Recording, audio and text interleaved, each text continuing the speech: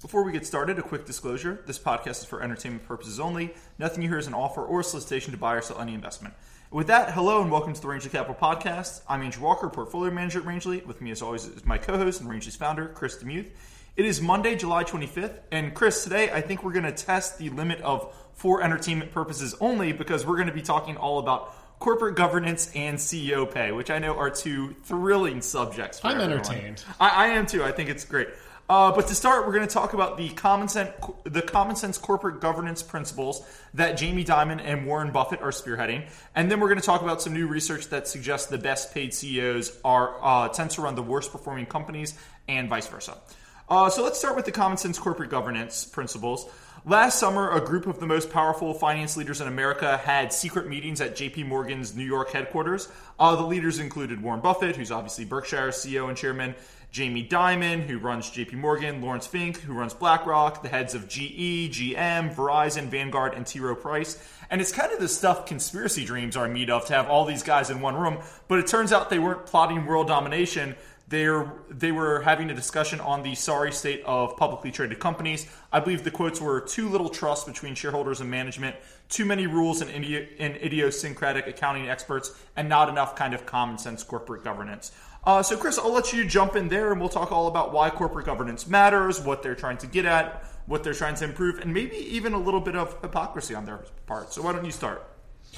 I'm a big fan of kind of old-fashioned ethics rules. Mm-hmm. Don't lie, don't cheat, don't steal. And I think the kind of thing that hopefully everybody's grandmothers taught them gets you a really long way in the modern world. And kind of then next up, don't even get anywhere close and don't look like you're doing those things. But the modern idea of compliance is really kind of taken the word ethics and become something completely different that basically bifurcates your incentives, that says you don't have a conflict.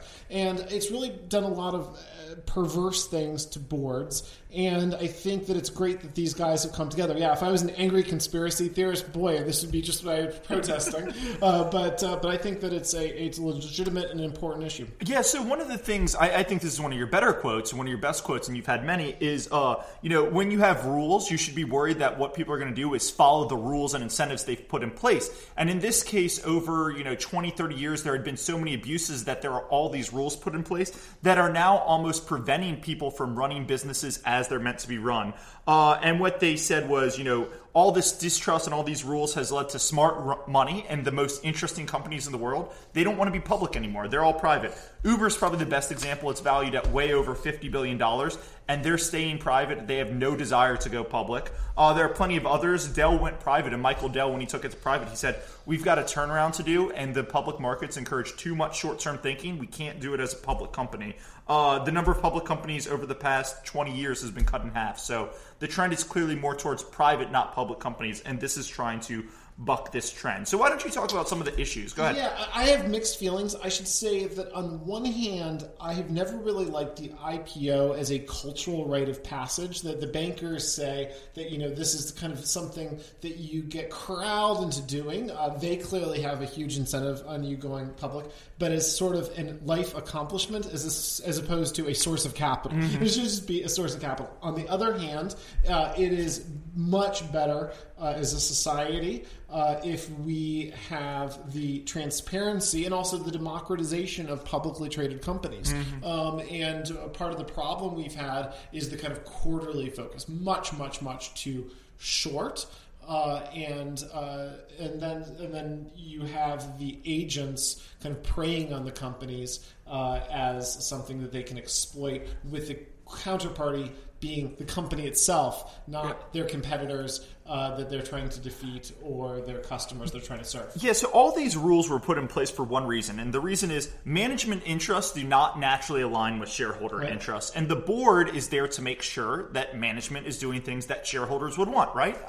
And you've given the example before, mutual banks. If you ever see a mutual bank where there's no kind of shareholder focus there, management teams don't care about the expenses because it's not their money. It's kind of someone else's money. So they'll fly first class everywhere. They're always staying in the best accommodations. And it's kind of a board's job, especially at a public company, to make sure the management is not doing that stuff so that shareholders are receiving the most benefit. And, when you have poor corporate oversight, we talked about the Hershey's Trust a few weeks ago. even the board can become the kind of controlling interest against even shareholders' interest, where they can just spend money like crazy and have the best art in all of their have the best art at their headquarters because they don't care about spending shareholder money. They have all the control and it's not their money, so who cares? Let's see. So, do you want to talk about some of the recommendations that they were making? Well, I was just going to say before that, I think in terms of how you treat these people on boards and management, I think that the key is minimizing distraction. That I would just say that on one hand, scarcity can be a problem. It's very easy. You could underpay somebody so that they're, a high quality person shouldn't be sitting there waiting for the bus.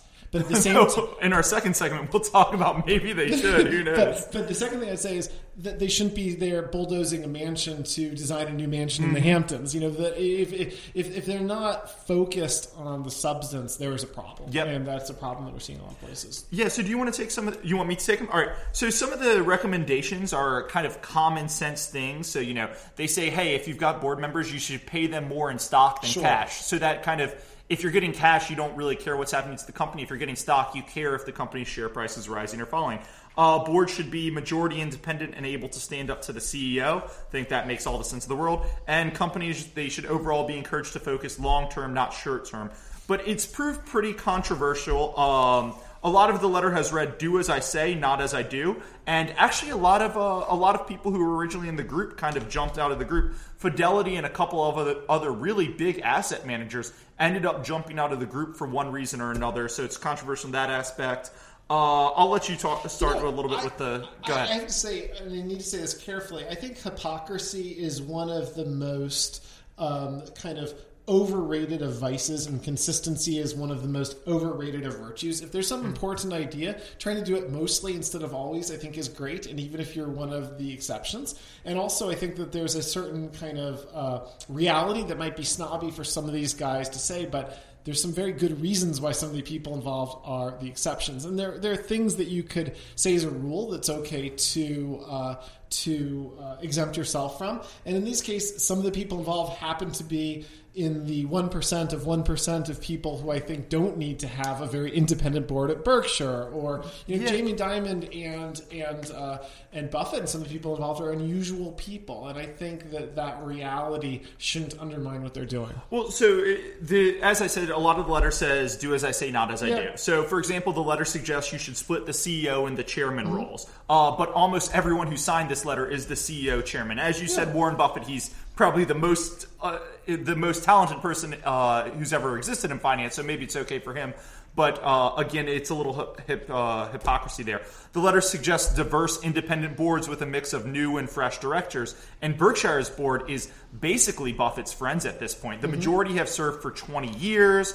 Berkshire has grown substantially over 20 years. The people who were the best directors for Berkshire 20 years ago, it's tough to manage. They're the best directors today. It's 9 white guys and 3 white women, so you can't really argue it's super diverse. And Buffett's son will inherit the chairman role, so it's almost like there's a little nepotism on that board. It's tough to argue it stood up to him and got the best chairman for when he passes away. Go ahead. I'm a fan of checks and balances, kind of like and here's an example of my own hypocrisy, perhaps. I would broadly repeat the banal and common suggestion for diversification. It's one of the free lunches and one of the great ideas for finance. And I'll say to all of our listeners, diversify. And then I'll say to Andrew after the call, we should be really concentrated on really good ideas. Well, how dare I? Do I think that he and I are going to come up with better ideas than the average person? What a snobby thought. Well, maybe it's true, and maybe it's true for some people, and where it is true, you should use that to the nth degree. And if there's not checks and balances within Berkshire, I would say that as long as you're Warren Buffett, it's good to not have him checked or balanced. Look, I obviously agree with you with Warren Buffett and Jamie Dimon, though I will say there are several people who signed that letter who I do not think should be the exceptions to the rule.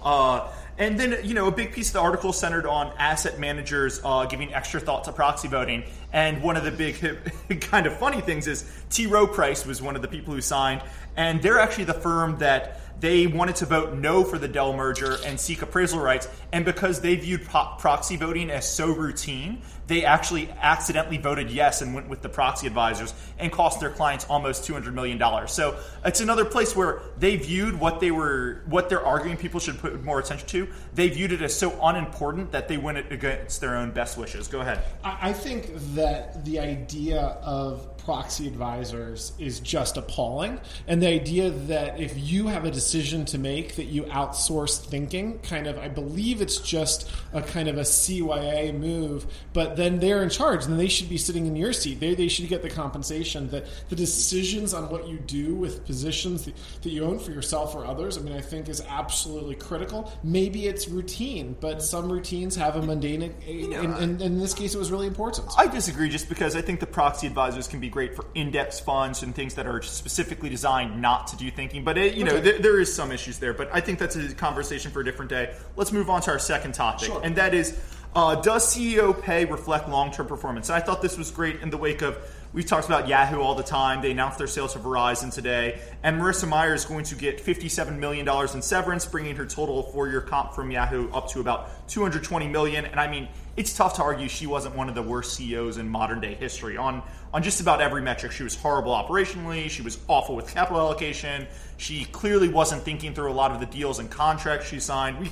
We've gone into examples, so we won't dive into them there, but she was awful. Go ahead. If you look at how she allocates capital like somebody who received over $200 million in 4 years. One of the nice things about money is it allows you to do trade-offs. It's a store of value, and it allows you to do exchanges, but even when you're not storing or exchanging it, you can take the capital that you have access to, and however much you have, anything you spend it on, you can't spend it on other things. And so when I talk to my kids about priorities and where you're going to save, where you're going to give, and where you're going to invest, or consume, I should say too, that the finite aspect of it. But at over $200 million, you can just keep saying yes to anything. If you think it looks cool, you just keep saying yes, and that's how she allocated capital. But so MSCI put out a study today, and it showed that the highest paid CEOs tend to underperform, their stocks tend to underperform the sector, and the lowest paid CEOs. And I'm just wondering, let's have an open discussion.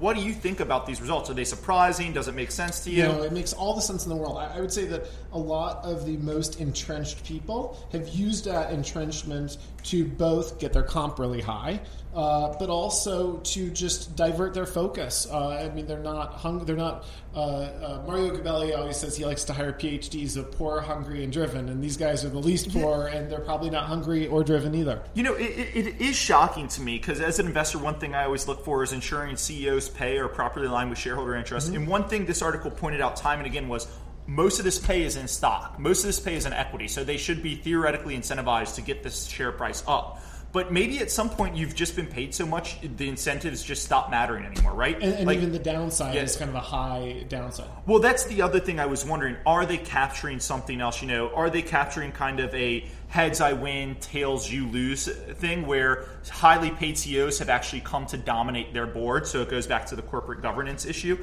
And then the other thing I wondered is, are they missing something? So if you look at some of the best performing companies and best run companies, Berkshire, Warren Buffett's paid $100,000. Both Google and Facebook, Mark Zuckerberg, Larry Page, Sergey Brin are paid $1 per year. And I was wondering if they are mistaking the low paid people who are running the highest paid company, if they're mistaking they've already got so much equity that they just don't care and they don't get paid high salaries, right? So I was wondering if they were capturing some of that. I'll let you... I think that you just have kind of this weirdness when it kind of breaks down any relationship with other people in the companies. Now, one thing that's difficult about a lot of the debate about inequality within corporate structures is a lot of the value, the decisions that really drives value, is made within the top couple people, right? So if you're certainly within the top 5, but even the top 2 or 3 people, it really does that's where the decisions are made that makes a huge difference in the ultimate value. So from a shareholder perspective, you want them to be taken care of. But the amount that some of these people are taken care of and the relations with the comp committees is just weird. And it's weird in a way that only you can get in these situations when people are thinking relatively and not in absolute terms, does this make sense? Because it doesn't make sense. Well, that comes to the heads I win, tails you lose thing, right? Like if the CEO is dominating the board, or I was wondering, is it picking up on something where if you have a couple good years, you get raises to reflect the couple good years, and then in a bad year,